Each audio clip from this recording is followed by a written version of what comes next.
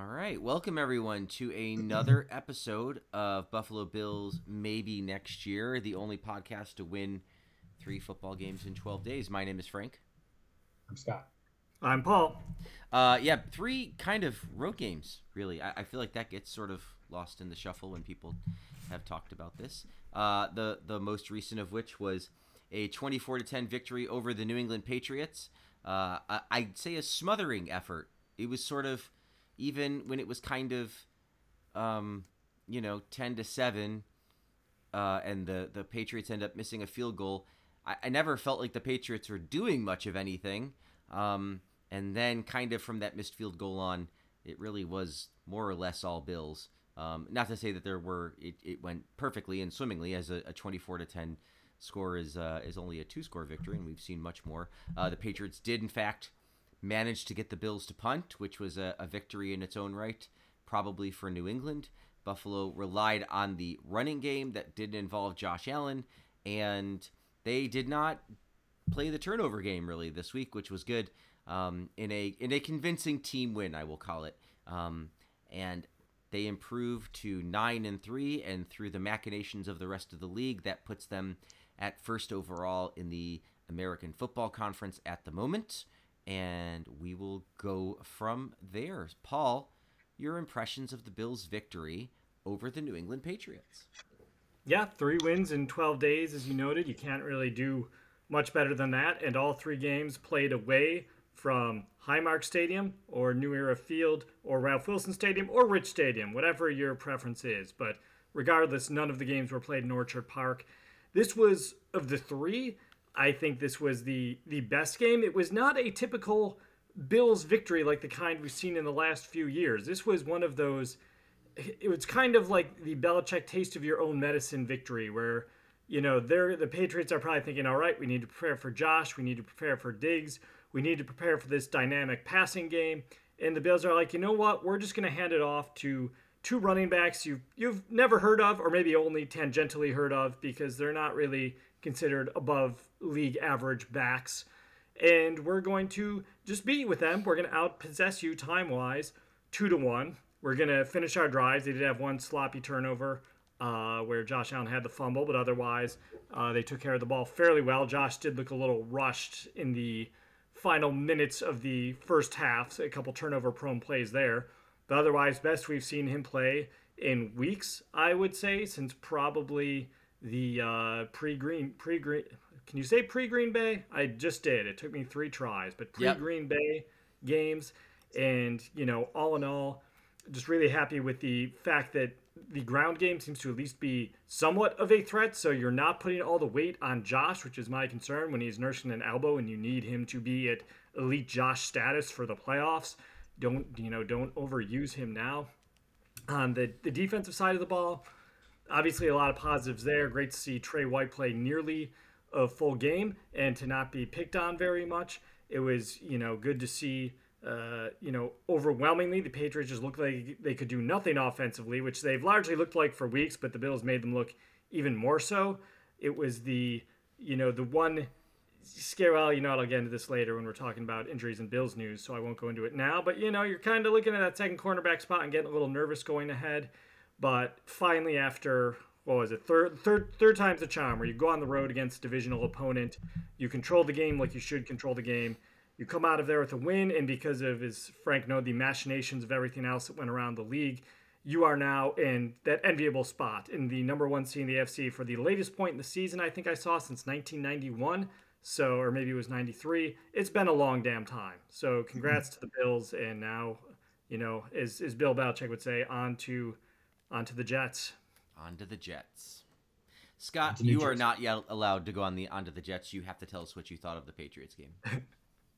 Yeah, I mean, no, I think Paul hit it on the head with the kind of a Bills-esque showing of the team just kind of holding you as you swing mightily, but them having an extended reach and planting their hand firmly on your forehead as they kind of swing mightily and struggle and try and attack you, but they just kind of laughingly hold you back. And it's not even really a fair fight. They're not even trying that hard, but they still manage to kind of push you away. that kind of performance was fun to see. Obviously, a little unfortunate to have the initial kind of breakdown with the weird gadget player doing the big touchdown on the 45-yard whatever that was. That was Right. I didn't enjoy that, but other than that, a really good defensive performance again in the kind of the first game of the post Vaughn era for this season, at least, though we didn't know it at the time. It was good to see Rousseau. I think actually looked really, really good, as sharp as we've seen it. Again, the Pats' offensive line has as much problems as the rest of their team on offense, so I don't want to get too excited. But that's what a good team should get a 38% pressure rate or whatever ridiculous number it was for the Bills in this game. So that was good to see. And then offense. I mean, I think this is. Do we want to call this the James Cook coming out game? I hope we can Well, look back and call it that. Yeah. Yeah, 14 carries, 64 yards, and 6 catches for another 41. No touchdown, but certainly, that's 20 touches right there for James Cook. And 100 yards, and usually Devin Singletary gets you 80 yards with those 20 touches. So right. In fact, he got you 51 yards with 13 touches. So there you go. Significantly less. So so I think that's the and some classic Devin Singletary drops on swing passes. Yep. I felt the disturbance in the force there, definitely. I wanted them to bring out TJ Yeldon, but I guess he's not on the roster anymore. Yeah. Dawson Knox also got in there with a drop, which was exciting for drop fans. Well, he was targeted this week anyway. Yes. And I think offensive line kind of doing an okay job. Obviously, Uche and Judon still had their moments and were able to get in on Allen on a couple of occasions, but that wasn't it didn't kill the Bills right. just because of the amount of dominance that we have in pretty much all the phases. Another great game for Jake. So it was a good win. Good to see it on the road, to go in and kind of keep this. Frank, you love to talk about it. The momentum. Yes, Frank's a big momentum. He's a big momentum fan. Largely in favor of inertia. So says Frank. Yes. And then, I mean, I think like we were saying, this was the first in a 3-game set that was really critical. But I don't want to oversell it as being anything more than we beat the worst of the 3 teams probably at this point. So let's not go too far.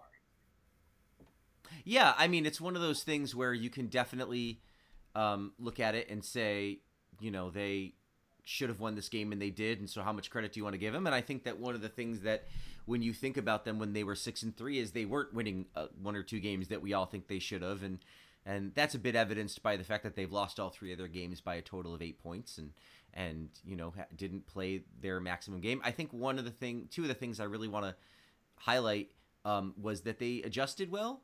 Not just in game, but to the game, in that they really just decided that, much to, look, I have to be flexible here. I want them to pass it and throttle everyone by scoring. And it's clear that, like, between the elbow and some receiver issues, they don't feel comfortable doing that. And so to move over to a game where they're going to run the ball more, and not just with Allen, that seems to have served them well, especially in this game, and they certainly committed to it, and it worked for them. So that's great. And then the other thing was the initial, series with Quessenberry, who it's good because my first instinct with Quessenberry was, God, that's brutal. And then you could tell he's clearly playing on one leg, and you sort of want to give him some credit for gutting it out. And then Bobby Hart comes in, and you realize, like, yes, David Quessenberry on one leg is probably better than Bobby Hart. And it was good because you could really highlight the difference between this person's terrible at this and this person is just, like, really struggling. And so, kudos to him for kind of... Better two. Say again? Better one, better two. Yes, right. I think that was the one thing that the Patriots I would say really did well. Their pass rush and their contain on Josh Allen was also pretty good. There was a couple of times where I felt like the for sure Josh Allen 15-yard run wasn't there. He never really had that run, and I think that was a little bit of game plan, and a little bit of the Patriots actually did a decent job on containing him. And I think because they had committed to it. Sal Capaccio had said that apparently their game plan was to kind of, play short ball and hope the Bills miss on tackles. And that to me that's like classic 2000s Bills offensive hopes, is like, okay, we're gonna keep it all in front of us and hope that they accidentally miss. And to be sure, that was the only touchdown they scored. Was that sort of exactly what happened? Was Damar Hamlin kind of got completely gassed again, and next thing you know, the gadget guy has gone 7,000 yards for a touchdown. But on the whole, they tackled well and they controlled the game. And we'll bring it up closer to the discussion about the Jets, about whether this is sustainable or not, and whether some of the guys they get back or not will help. But clearly we have some other sort of issues here with the team to discuss. But let's go ahead and do 3 stars, and then we can talk about, I think I'm going to lump AFC seed 1 in I think that's more of a team news, because it's really a discussion about kind of the state of the AFC. But why don't we do 3 stars, and we'll then get to some of the big team notes and stuff. Yes.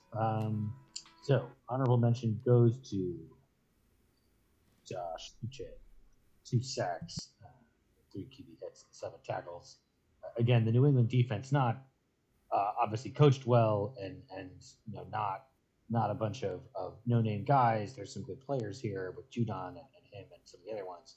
So expecting the Bills to go up and down the field was probably too much. And I think they deserve credit for kind of slowing this as much as they did, slowing down the Bills' offense as much as they did. So they're a good honorable mention for that. Good for them. 3rd star, though, goes to James Cook, previously mentioned. 14 carries, 64 yards, and 6 for 41. Again, didn't get the end zone, but lots of good work. Also, lots of good work between the tackles, which I think is something that seems like we've historically, at least in the season, have used him. The package started with just it's James Cook on a sweep or James Cook on a swing pass, because he's a fast guy and you want to give him space. And it's like, yeah, sure, that's a good theory. And if you're going to start some plays with him, by all means, start with the ones where he's best able to use that. But if he comes onto the field in only those situations, it's only a matter of time before the defense kind of figures out what's going to happen. So that didn't really work as well as it probably could have. And now that he has probably a fuller playbook that he's operating with, he clearly is able to exploit that more and is more comfortable using it. So it's nice to see. I think it adds a really good dimension to the offense that Singletary just doesn't have in terms of the speed and explosion. So I will give the 2nd star to Stephon Diggs, 7 catches, 92 yards, and 1 touchdown. Obviously, a good performance, another great performance from Steph. Nice, good touchdown, kind of getting open on other things. He's a good player. He gets a 2nd star. I don't have too much to say. And then 1st star, Josh Allen, 223 and 2 touchdowns. With the fumble, again, not a great offensive performance. Bills defenders did a good job as well, but with the Patriots offense as terrible as it was tough to really pick out a standout. We could talk about Rousseau and Vanessa doing their jobs up front, but pressures are good, but sacks are better. And then they got the one. Mac Jones was clearly harried, which affected the overall play, but couldn't quite get there on a couple of occasions. But so Josh returns to the 1st star kind of seat. If there maybe a I'm trying, but whatever. His performance has been kind of, again, not as quite as, again, explosive and crazy good as we've seen him, but in an otherwise kind of unmemorable, I guess I would say, Bills-Patriots win for the Bills. Allen kind of gets it a little bit by default. The 2 greatest words in the English language, according to Homer Simpson. Mm-hmm. Although the pass to Gabriel Davis for the TD, that will not be unmemorable. That will be remembered. Yeah, I didn't want to say anything, but that's one of the most ridiculous, amazing, influential passes ever in the universe. Like, it was a good play. It was a good play. I don't want to talk about it too much because I forgot about it and I don't want to overstate that fact. And so I'm just gonna. I tend to agree that the game overall was kind of like a flat game. right? And his job was to play a more boring brand of football, and he did. Yeah. Overall, except for the that, one time that he was did. an exceptional play. I worked like I was out of the house for like 13 hours today, so I am not good space of mind to remember things. But yes, that was a good play, and it's been memmed into oblivion at this point.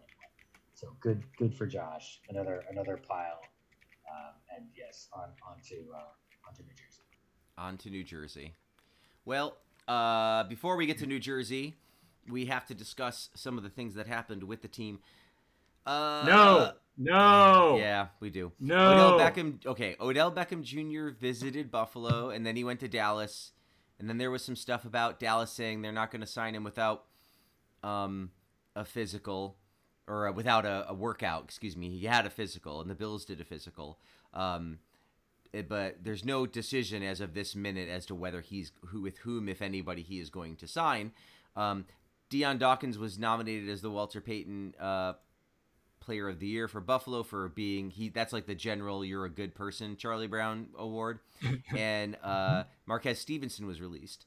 I should have thread this a bit better, because one of the things about the OBJ visit is it's unsure exactly when he'd be able and ready to play, and it might not be till January, which of course is why you're signing him.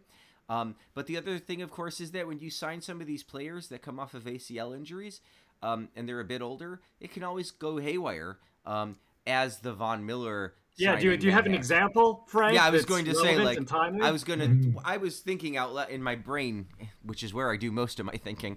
I usually do it in my penis, which is why you're probably far along in life. So yeah. Well, you have a pretty big brain from what I've heard. Anyway, let's move on from there.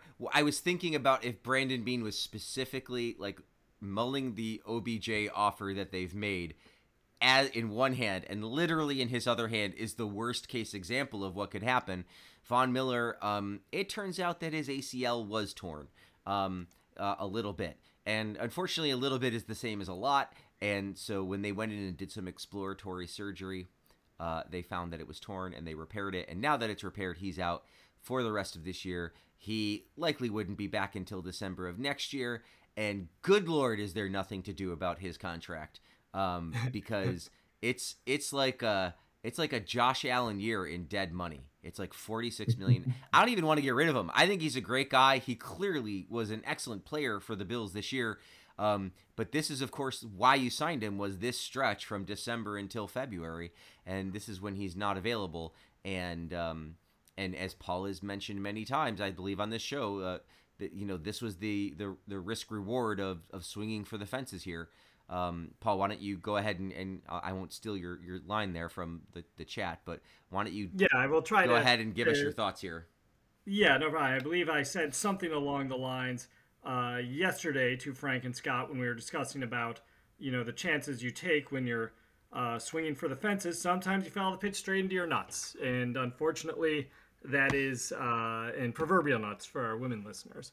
And that's unfortunately...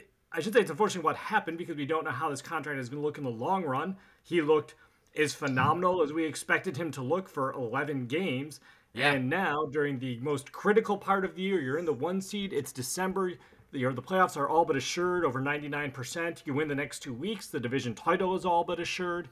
And instead, you're taking you can probably say the best defensive player, and that's no disrespect to some of the great players on defense, the Milanos and the Edmonds and the Trey Whites and the Ed Olivers, but this is the guy. This is that defensive player of the year proven guy, and now you have to try to win without him. And the scary thing for me is when I look at snap counts and I see Scott had mentioned what a good game Greg Rousseau had.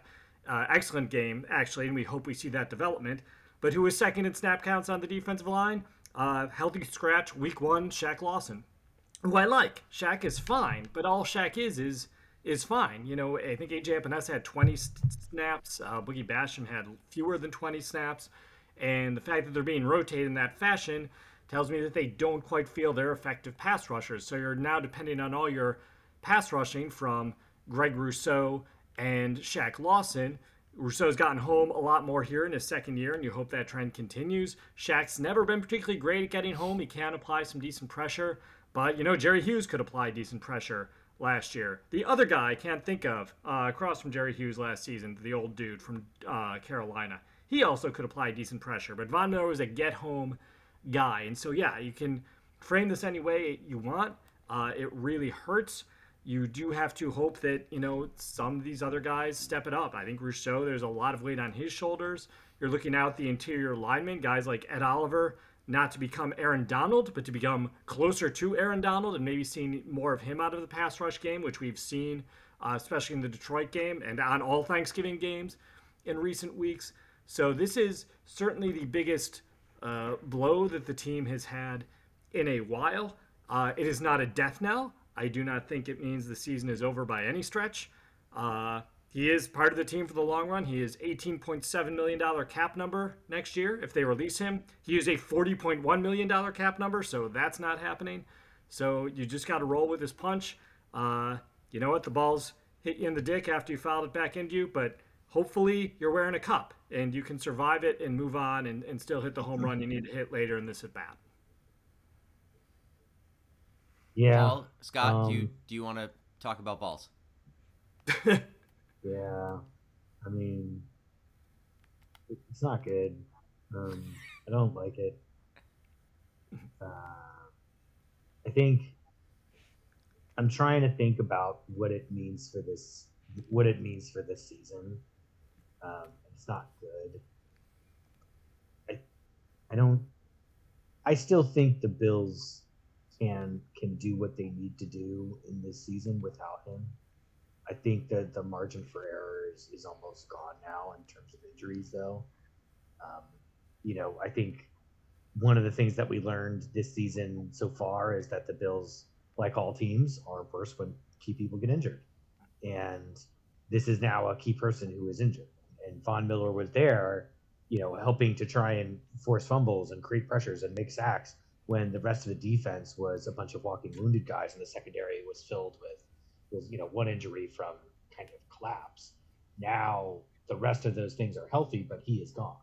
So the challenge is, the defense was still pretty good last year, number one statistically in many categories, but they weren't able to make it work in the biggest game of the year when we needed them, when the Chiefs scored 50 points in something like 67 minutes or whatever it was. That is going to be the challenge again this year, because we are going to play, maybe it's the Chiefs, maybe it's a high-powered Dolphins team that we have to meet again in the playoffs. Maybe it's a Chargers team or an Eagles team in the Super Bowl. I hope. But the defense is still going to have to make some plays. I don't know. Rousseau, Oliver, they're guys who have the potential maybe one day to be approaching Von Miller if they're lucky, but it's certainly not anywhere near it right now. And they need to take some major steps forward. No one has to replace him. Collectively, we have to get there to try and provide some of that. But it's really tough. These guys don't grow on trees. That's why he commands that kind of salary money that we're talking about, is because guys like Von Miller do not grow on trees. And guys like, even Greg Rousseau and Ed Oliver are, for the moment, not those guys that you have to game plan an offense around. We have to avoid this guy. And as a result, it's not over. It's definitely not over. It's just, the road got a lot harder in the last 48 hours. It did. And so, as you said, avoiding injuries. So let's really hope that, Matt Milano and Jordan Phillips don't, for some reason, sit out 2 days of practice or anything. Because exactly. Right. Those would be some really critical performers who could help, cover up for lack of defensive end pressure. Yeah. I blame Frank for noting before we even found out about Von Miller that, look at all these players the Bills are going to have back that they didn't have last time. Granted, we knew they'd be missing Miller, but now Milano not practicing 2 days Yeah, but in a row. Milano, okay, when I said that, there wasn't any indication anywhere that Matt Milano was in any sort of physical trouble. Right. I don't know. Oh no, you're not really to blame. I just need to throw blame somewhere, and so I'll just put the jinx blame on you. Yeah. Well, okay. Well, certainly Miller would help in this stretch, including some critical games against, as you said, Miami, and I think probably Cincinnati, obviously, down the stretch. They're all sort of like the margin for the number one seed is absolutely razor thin. There is technically a little more wiggle room with regards to the division. We can talk. Actually, this would be a good place to talk about it. If you watched any of the games this week or any of the highlights, I had watched as much of the Jets game as I could handle. That was pretty. I was good. I was happy to see that Mike White was following his pattern of sort of incredible performance to mediocre bad performance to hopefully the downward slide continues this week against the Bills. Although I don't know if it changes much with Zach Wilson. I think the other thing was watching Tua Tagovailoa play the first team. The Dolphins played their first game against a team with a winning record this week, and they got beat. Now they didn't the final score is a little misleading because there was 2 quick touchdowns kind of at the end of the game, but they certainly weren't not misleading the fact that they were playing Brock Purdy most of the time. Right. They played a good, I think a very good defense in San Francisco. At least as good as the Bills' defense, if not better, probably. But they absolutely were playing a third string quarterback with 2 guys, Deebo Samuel and Christian McCaffrey, and they weren't able to do very much to kind of take the ball from them. They couldn't put the game away. Typical Dolphins fashion, man. I understand that they're good, but I do think that Tua's Alex Smith, and when plays go well for him, it's great. And when he's in trouble, I have yet to see him really dig himself out against a good team. So we'll see. Hopefully the Bills are now qualified as a good team and they will struggle as well, but that's a week away.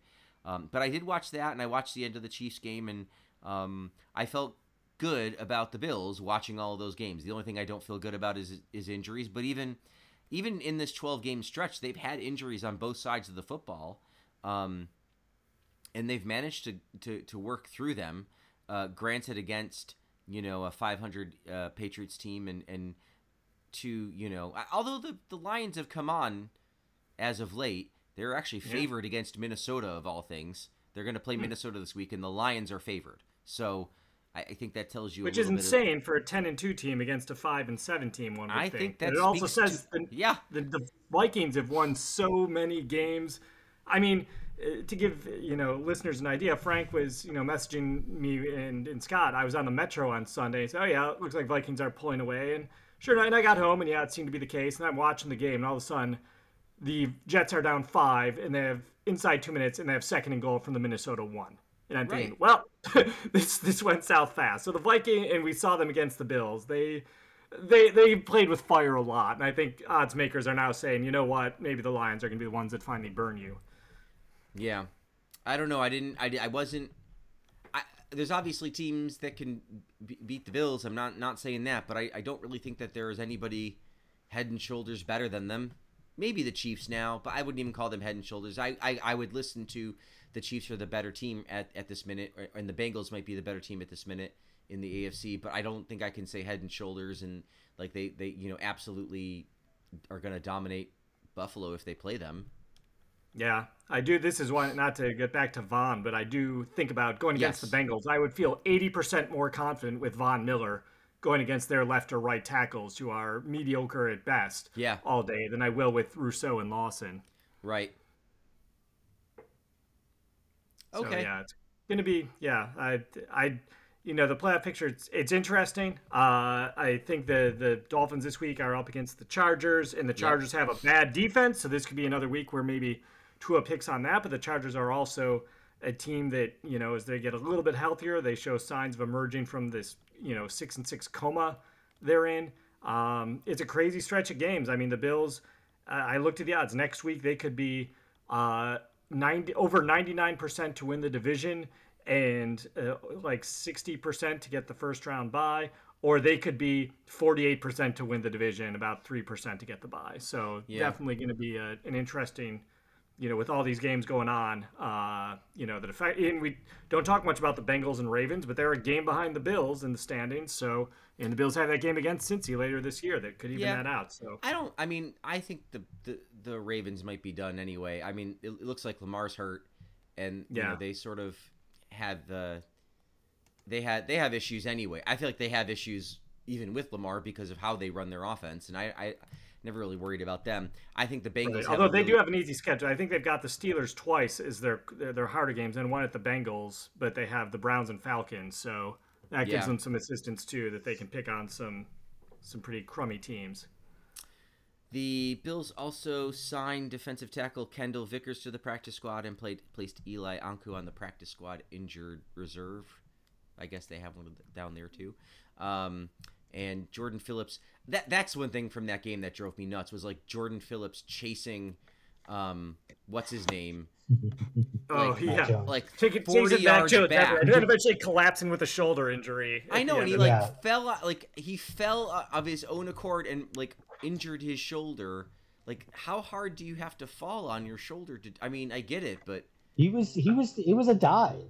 He definitely was like, I don't want to chase this motherfucker anymore. Yep. I'm just gonna try and make a diving effort to make it seem like I know I'm not gonna get it. that's so much I'm worse. just gonna try so I don't have to chase him anymore. Because it was like 2 plays prior that he'd been chasing him and Mac Jones got away and ran all the way to the other side. He said, I'm not doing that again, basically. Right. He's like, That's I would like, rather throw 340 pounds of body weight onto my shoulder than do that again. That's like the pitcher on the Nationals. I forget who that punched the bathroom wall and broke his hand. I Oh, forget Drew Storen. Drew Storen, right? Yeah, like, come on, man. Like if he had just sort of run out of gas and fallen down, like everyone would have been fine. Like we don't care. The game's over at that point. So No, I mean, no. In the locker room, that's the problem. Is in a Sean McDermott process oriented film session on Monday. If Jordan Phillips just if Mac Jones cuts and Jordan Phillips just like lies down on the field and just says, "Come and get me," like that's not going to be a fun film session for him. He's got to show that he's trying, even if that means he's going to separate his shoulder on the way. That's what you do in a Sean McDermott system. That's the process. I think the process. I think that some of that process was only for when the what am I trying to say? Only don't when have Josh Zay Allen. Jones was on the team. Now we have a little. Now we're like, okay, we can fudge the process a little. Just Josh Allen. The process is secondary. Let me take a look. I just wanted to see Melvin Ingram. Tua Tagovailoa limited by his ankle. Christian Wilkins not listed. Okay, because he came out of the game. Christian Wilkins. All right, we don't need to talk about the Dolphins. I'm sure we're making I'm making Jets fans angry by looking past the Jets, but I'm looking past the Jets. I don't know what to tell Yes. you. We'll talk about the Dolphins plenty next week. All right, do we have any listener questions, Paul? Did anybody chime in? We had none. Now, granted, I posted this morning, but still, come on, UMFs. Just you throw us a bone next time. Although you did save us some time not having to acknowledge your questions. So. Hashtag UMS. So thank you for that. Okay, so we've talked about the injuries. It looks like a lot of some of the people are coming back. I'd be surprised I honestly would be surprised with the high ankle sprain if Deion Dawkins is playing this week. But I would guess Morse is playing. There's a chance Quessenberry plays. Gilliam, I don't even know if I care if he plays. Milano is the guy that has me most worried. I mean, I think it's a demonstrably different team when you don't have both linebackers in there, and I don't think that means you can't beat the Jets, but I feel much better when he's in there. I will say at least they have AJ Klein this time, which they didn't last time that Milano was down for a while. But still, big drop off there, of course. But it's not as big a drop off as it would be to Dotson or Bernard. I'm I hopeful feel like that Jerry Edmonds Hughes is gets. better. Go ahead, Edmonds Scott. is a better, like, of the two of them. Like Edmonds is the guy who's better in run support, I find. So with the Jets kind of continuing to rely on the run game, I think we'll take our chances a bit with Mike White. If we can stop the run with Edmonds, then Milano's absence hopefully will not be hurt. Will not feel as much. He felt Right. as much, but it's still not great either. Let's take a look at while I pull up the NYT playoff machine, because we're not supposed to go to the New York Times today, but I'm gonna go anyway. Sorry. Yeah, I accidentally did, and I did my Wordle today. So I'm sorry. You know what though? I do I not don't need even to know not support you, New York Times Guild. You tell you what though, I don't even know what they're protesting or striking on, and don't tell me. Thank you. But also I don't know if I trust them. So But their playoff machine's fine. So, anyway, I don't want to get all weird about that. I just wanted to pull up the Bills' upcoming games and the games this week so I'd have a handy dandy chart. But why don't we go ahead and start this day in Bills headlines, because I don't know that there's much else to talk about. Yeah, sounds great. We'll launch into this day in Bills headlines. It is December 8th when we are recording this. So we will start this day in Bills headlines with a bit of a tribute of this death in Bills headlines today. We're going to go back 1 year to 2021, arguably the second best Bills special teams player ever. Bills special teams stalwart blank passes away. Now Was this Pike? It was Mark Pike. I didn't even Yeah. need to give the hint that the reason we often underrate him is because he played during the same time as the best special teamer the Bills ever Right. had. Possibly the best special teamer the NFL ever had. But yeah, Mark passed away. It was a year ago, December 8th. It was posted on BuffaloBills.com. Non-Hopkins Infono. He's had 13-year NFL career with the Bills. Suited up for 173 games for Buffalo after being a 7th-round pick in 1986. So, Mark, thank you for all your contributions to the team.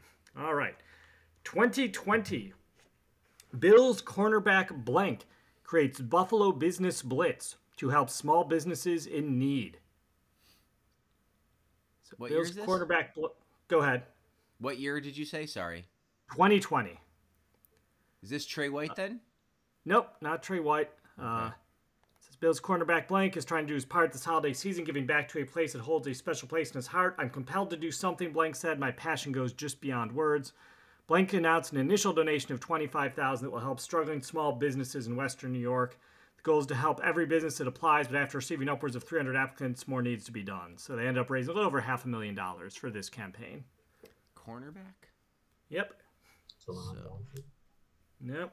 Levi I'll give Wallace? a hint that I know, not Levi. All of these guys were employed by the Bills at this time, though. So kudos for So relevant Levi guesses. Tehran, Cam Lewis. Not Cam Lewis. E.J. Also with the Gaines. Bills. E.J. Gaines was not on the Bills. So now is the first non-Bills Dane guess that's been Jackson. made. What was that? Dane Jackson. Not Dane, but he was on the Bills then too. This guy is no longer a Bill, but I will Right. say, while he was a Buffalo Bill, I would be riding the Metro here in D.C., and every 2 minutes, right there in front of me on the screen, there he was, telling me if I see something to say something, especially if there's an odd package or any bag near me I do not recognize. Okay, so I was thinking maybe it'd be like a stop name, but it's not. What Paul's saying is he's a former commander. Yeah, he was an All-Pro with the Panthers too in 2015. Oh, Josh Norman. Josh Norman, very There good. we go. All right. 2018, Bills blank flourishing under Brian Dable, ready to be #1 receiver. Everyone expected 400 catches from me last year, and it didn't happen for me, blank said. And now that I'm doing things better, so to speak, it's how have you done it and how did it happen? 2018. 2018. Under Brian Dable, 2018. Zay Jones? Zay Jones. There you go, Frank. I was going to say, he may have been trying to be a #1 receiver, but he was traded within 1 year of this comment. So He had his best year. yeah, he did. He did have a good year. He does actually. I looked up this year. He has 25 more catches than Gabe Davis this year, but he has fewer yards. So Right. becoming a bit of a reliable possession receiver with 60 catches already in Jacksonville. Will probably get to could that use- 80-plus catch mark. But We could use one of those. yeah, That was always his good.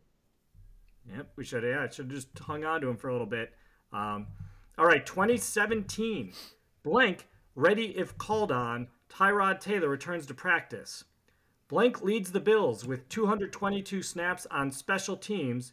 He's taken just 8 snaps on offense, but 5 of those came last week against New England when he lined up as a Wildcat quarterback. He threw once, but the pass intended for running back Travaris Cadet went long. That was the first throw attempted by Blank since the 2011 season.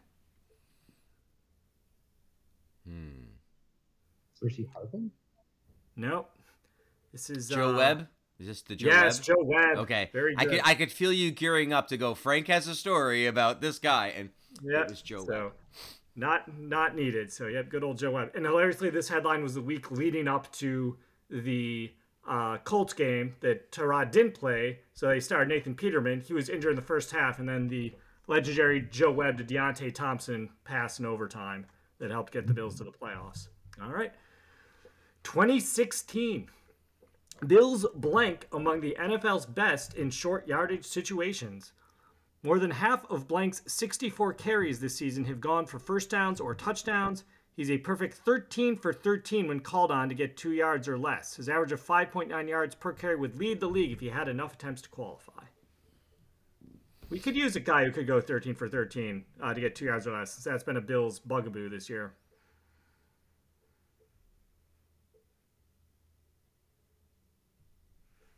Sorry, So this is not with Sean McCoy. I'll give you that hint. He's not the starter. This is a guy who you're like, all right, we need a banger to go up in there and get some hard yards here. Let's give LaShawn a rest.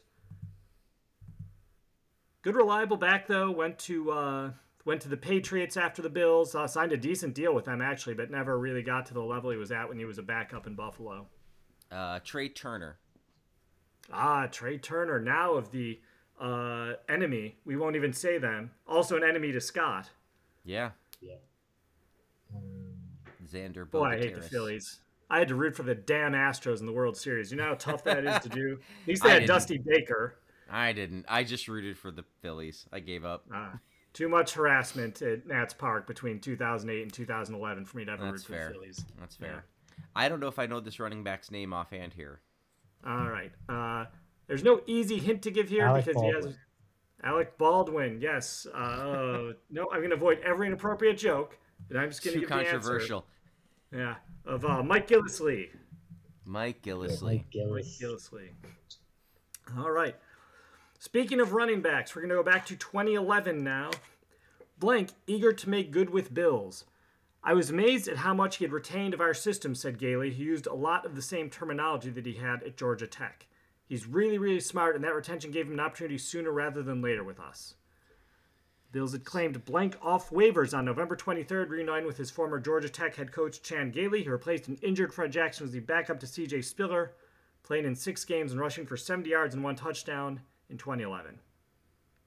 Came back in 2012 and had a pretty decent year. Right choice. What'd you say? I think you got it, Scott. Tashard Choice. It was Tashard Choice. I had many puns related to opportunities and decision making and so forth, and I can just put them aside. So didn't need it. Yeah. Sorry to waste those music. That's all right. I didn't even write them down, so I would have had to improv them anyway. All right. No quiz for 2008, but a very nice headline that Bills tight end Kevin Everett reportedly walking on his own after spinal cord surgery. So I hope you're doing well, Kevin. All right, 2004.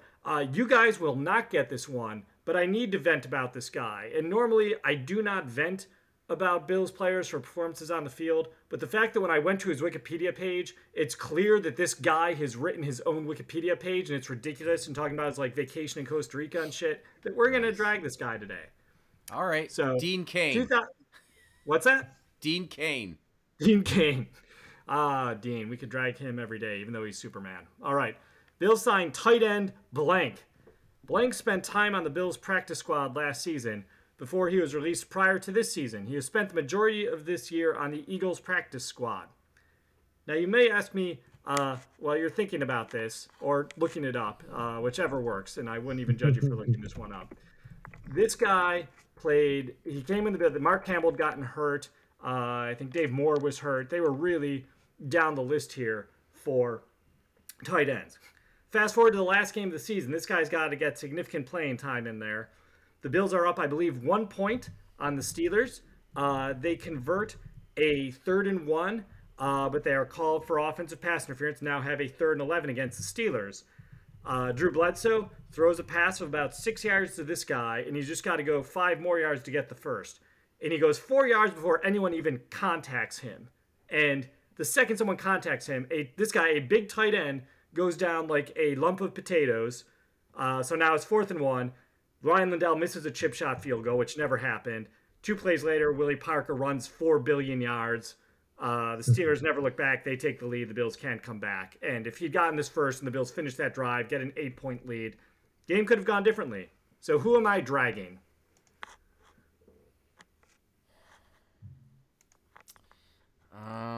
Is it another Dave? No, not a Dave. I'll give you his first name. It is Rodney. Carmichael. Rodney Carmichael. I don't even... This is another guy where I would have an inability making a pun on his last name. But yeah, his name is Rodney Trafford. And if you look at his Wikipedia page, he has the early years segment, which has the subheader "Heart-stopping moment that saved Trafford." College career, Trafford recalls big time catch. Career highlights pro, lists his game log in entirety on Wikipedia, so you see all 3 of his career catches, including the one I just discussed, the last of his career. Trafford recalls big time catch. Trafford out to continue turnaround. Yeah, it's like he absolutely edited his own page here. Yeah, there's an activity section talking about him going to Costa Rica and Tamarindo, where I've been. I have a shirt that says Tamarindo on it still that I use as a night shirt. Talk about a high school success or some success in 2013. Obviously, he was out of high school by then. Talks about his job as a regional sales manager. So yeah, Rod Trafford. I just did this segment to drag you. Thank you for your patience. All right, moving back to this day in Bills headlines. 2000, your favorite time. Let's name that running back. Blank set to return against Colts. Bills rookie running back Blank, who's missed 3 games with a high ankle sprain, ran well in practice yesterday and declared himself ready to play against the Colts on Monday.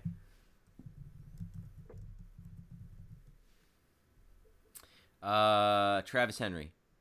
Not Travis. He was 2001 or 2002. Okay. Yep, he came the next year. Because this was when we couldn't stop drafting running backs. Right. This is when you just go through your list of running backs to name from this era, and you will hit him eventually. This is a guy's name. Not Sam Gash. Sam Morris. Sammy Morris. There we go. I knew you guys would get there by 3. Because then you guys usually don't get Sean Bryson until after you've gotten Sammy Morris, and Jonathan Linton always escapes your mind. So I was pretty confident you'd get Sammy.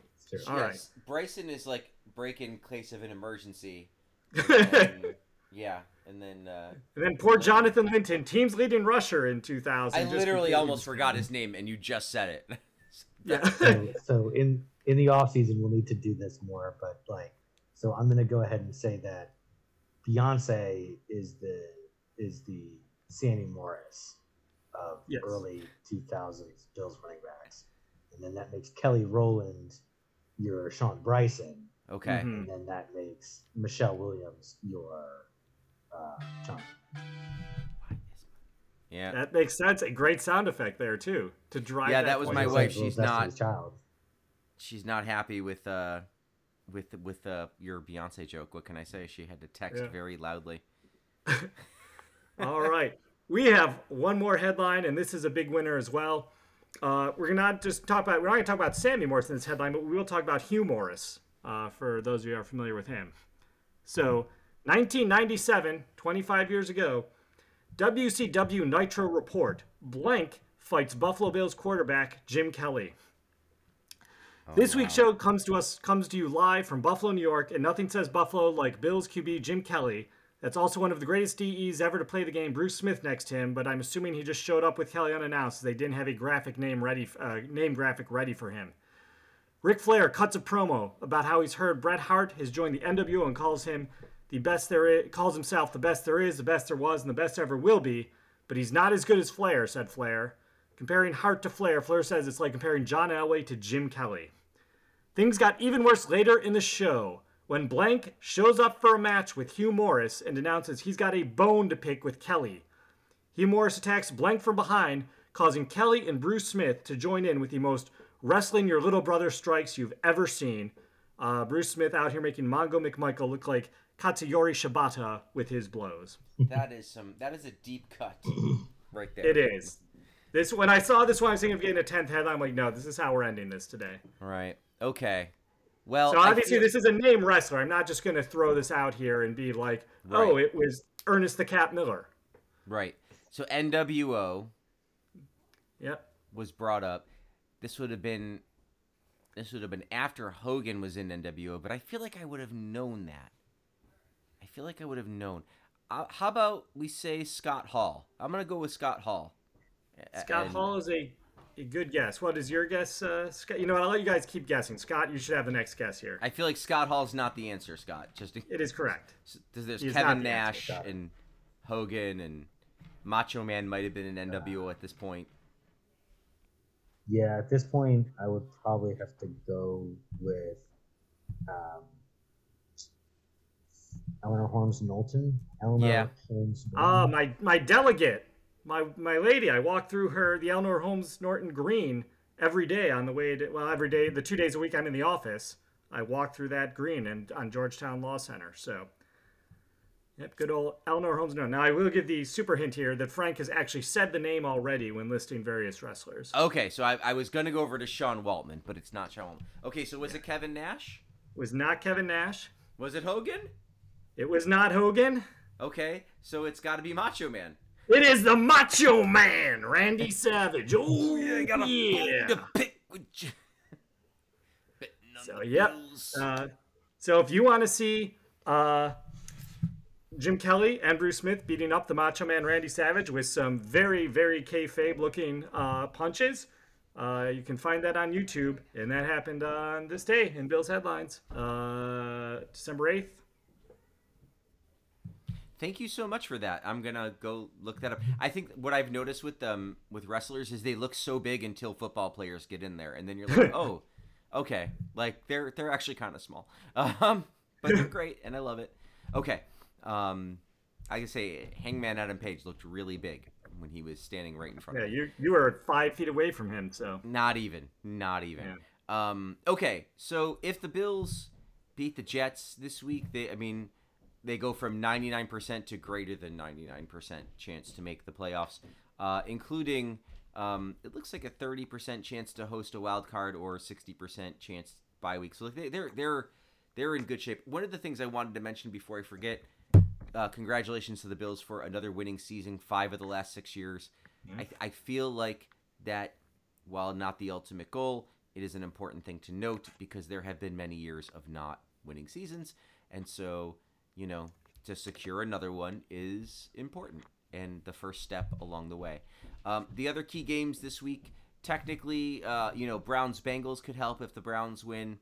Steelers-Ravens, if the Steelers win, could help a little with seeding. Chiefs-Broncos, obviously, if the Broncos were to suddenly play a competent football game and beat the Chiefs somehow, the Broncos actually have a really good defense, but they have no offense. Which is why their defenders are screaming at Russell Wilson on the sideline. Yeah, it's not. And Nate Hackett is like, okay, just keep doing that. That's cool. Yeah, it's not been a great time for Russ and Mile High. But of course, Dolphins, Chargers, Cardinals, Patriots would be the two other big matchups. Even the Patriots less so because they are at the bottom of the barrel, and if the Bills have to worry about the Patriots at this point, there's bigger issues. We'll leave it there. But Dolphins, Chargers, it would be nice if the Chargers. I think the Dolphins can and will probably beat the Chargers, but it would be nice if the Chargers pulled that off. And then that will be the Sunday night game, and then the Bills Jets is 1:00, one of the rare 1:00 Sunday games. Wow. As we mentioned, a couple of key injuries with people not practicing yet this week. I'd be pretty doubtful on Milano at this point if he hasn't practiced twice, even though, again, he finished the goddamn game last week, and I don't remember anybody saying anything about it. Yeah. So, super weird. I hope he's okay overall. And I think you're right, because even when he didn't practice twice, I've seen them do DNP, and then Friday limited, and then Sunday they don't usually play. So even if he's limited tomorrow, it could be a long shot unless there's, and if it was an illness, they would have said illness. They said it's his knee. So I don't know. So hopefully it's nothing too terrible there. Let's see. Oh, Micah Hyden. I was looking at an injury thing, and the thigh doctor he said something about a neck fusion, but I think he's talking about Micah Hyde and Christian Benford working on the sideline, whether they would need something. Not Milano. Anyway, Jordan Poyer will be back, which is good. Trey White will be on the defensive side of the ball, which will be good. Ed Oliver will be on the defensive side of the ball, which will be good. The Bills, will have hopefully a bit more of a running game, and it won't come down to some mamby-pamby weirdo kick at the end of the game again, like it did the first time. This was another one of those games where it came down towards basically a kick at the end of the game that they couldn't quite get to. Was that right, Bills Jets last time? Or I know that was the Miami game. Yeah, it was a random. Yeah, there was one where there's like 6 minutes left, and the Jets just kept running the football and eventually got to field goal range, left the Bills with like 32 seconds, and then all of a sudden Josh hurt his elbow. Right, 20-17, right? Yeah. Greg Zerline with a field goal and at a minute 43 left, and they couldn't get back down to tie it or score. But I think the Bills have got a better sense of themselves. They certainly have adjusted offensively with how they want to play. I don't know, that they might need some more wrinkles, they might need some more stuff, but let's turn it to Scott. Scott, you haven't had to say very much recently. Why don't you give us your thoughts first on Bills Jets and how you think it'll play out and what you think the Bills need to do? I've been pondering this game a bit. Good. And I'll just do it. This is a podcast. Nobody cares, right? I'm gonna pick the Jets. Ooh. Oh. Okay. I don't know that we're gonna run the table and win 7 games in a row going into the playoffs. I don't know that. Part of me is like, part of this is hoping that if we're gonna lose one, I'd rather lose this one than the Dolphins one next week. Okay. Part of me's spooked by the injuries of Milano. The Miller injury now people knew that he was out last week, but they didn't know he was going to be out forever. Part of it is the Jets are not a bad team. The Patriots are a borderline mediocre team. The Jets are arguably a good team at this point. They are 7-5. Even if the Bills beat them, they'd be 7-6 and still have a decent chance to get into the playoffs. I don't think they've been blown out all year. I think they've played, even their losses have been pretty close. I'll take a look at that. The Mike White is, I don't think he's some great, the second coming or anything, but I think he's doing more than Zach Wilson was doing. Wilson didn't play horrible against us. He played pretty well against us, but he also didn't, light us up either in that game. I think it was 175 yards that he threw for. And they were still able to score 20 points. Obviously, that was in New Jersey. This one will be in Buffalo. Wilson threw for 154 yards and a touchdown in the earlier. So I think they're, obviously I think the Bills will be highly motivated for this game, but I think they've been highly motivated. I don't think the motivation has really been a question since they've kind of snapped out of their kind of doldrums in that kind of late November, that they were going through the late November period and kind of snapped out of in the last 3 weeks. I don't think it's a motivation thing. I think it's just a matchup thing. And I could see it just being one of those things where it's like, even if we go all the way and win it all, that some teams just have your number and the matchup's the way it is. Salah's a good coach. And it could be just a fluky, weird game. I haven't checked the weather, but that sometimes can be an issue as well. I'll pick the Jets. I think that there's a 10-point line on ESPN, which is insane. I will say the Jets win 24-21. 24-21. It's going to be wet and in the high 30s on Sunday in Buffalo, New York. I did not look up Orchard Park, New York, but I'd expect it to be similar. Paul, take that. Yeah, just for your edification, the Jets were blown out by the Ravens and the Bengals in the early season. Both 15-point losses, I think I saw. Yep, in the first 2 weeks, and then they have put together some good offensive games. They put together some good defensive games. Yep. All right. Well, yeah, Scott makes some valid points. I will give one more point in favor of the Jets, which is their level of health. You look at the injury reports this week, they are down defensive end Michael Clemens, who's a special teamer. Even the other guys who are hurt were all limited in practice today, which means it seems likely one would expect that these guys will be in there on Sunday, so they will have that advantage for sure. They've not no worse at quarterback. I'm not going to say they've upgraded necessarily. They've definitely gone sideways. Hopefully what we saw out of Mike White against Minnesota last week is kind of the beginning of a decline, and we see closer to the Mike White we saw against the Bills last year. I'm not ready to give this one to the Jets yet. Scott is very well right. The Jets can certainly win this game. There is, zero doubt in my mind about that. Heck, the 1992 New York Jets finished 4-12, and yet beat the AFC champion Buffalo Bills in Buffalo. So it wouldn't be unheard of for that to happen. But I think, injuries aside to a degree, I think that you got the home field this time. You will have some of your defenders back, maybe not Matt Milano, which is unfortunate, but at least you have AJ Klein now as your backup in there. You're kind of prepared more for what the Jets are doing. The Jets, as Frank pointed out when we analyzed the game initially, had to play a near perfect game by their standards to win by 3 at home against the Bills, an injured Bills team. So I think Buffalo's just level of talent will come through here. I have not all year picked a scoregami, so I'm going to pick one this year and say the Bills barely cover and win this one 22-11. 22-11 would be a scoregami. So you figure the Bills will give up a safety and 3 field goals, or maybe an 8. Yeah, or maybe the Jets are trying to prove something, going for 2 at the end when they're down 22-3. Yeah. Okay. Did we? So maybe 5 field goals and a touchdown. A little bit of a struggle for the offense getting in the end zone for the Bills.